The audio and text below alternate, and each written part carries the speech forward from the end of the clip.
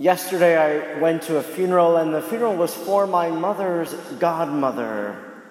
And I went to the funeral because since my mother preceded her in death, I thought that would be a good way to honor my mother and to pray for her godmother. And in this life, I'd also met her and talked with her a number of times, especially in recent years. She even attended my ordination. So I thought it was a good thing to go. And there was something that struck me during the funeral liturgy, that right after they placed the pall on the casket, they placed a prayer book. Now this was her prayer book, and you could tell that was a prayer book that was well used, that she had used over and over again. It was worn, it was torn, it was held together by bands. And all throughout the Mass, when I looked at the casket and I saw it, it made an impression on me.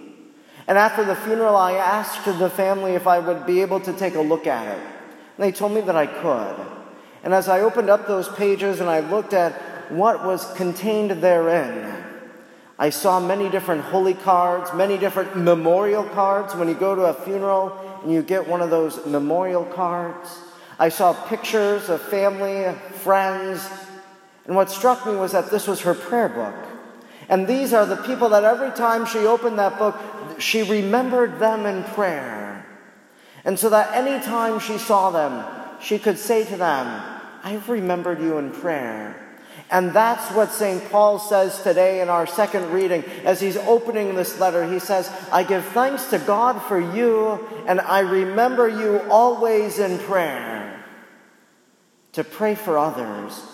Who is it that you've prayed for this week?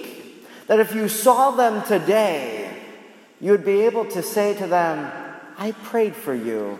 I've been remembering you in prayer. I know for myself, I've been remembering a former coworker of mine whose mother had a cardiac episode, who's in ICU, and they don't know if she's going to make it.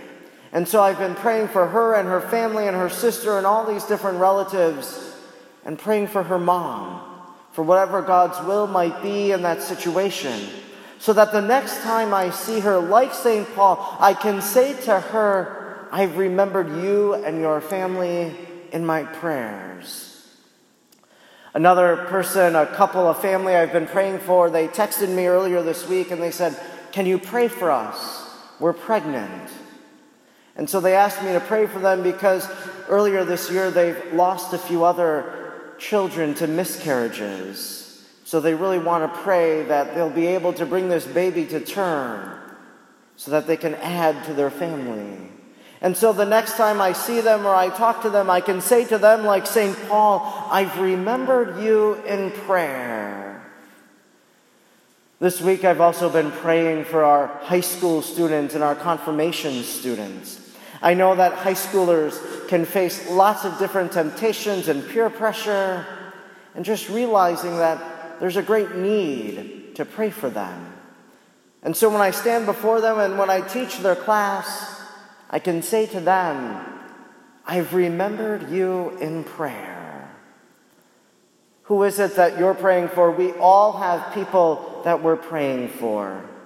And I hope that the next time you see them, that you'll be able to say those same words that St. Paul says today in our second reading. I've remembered you in prayer.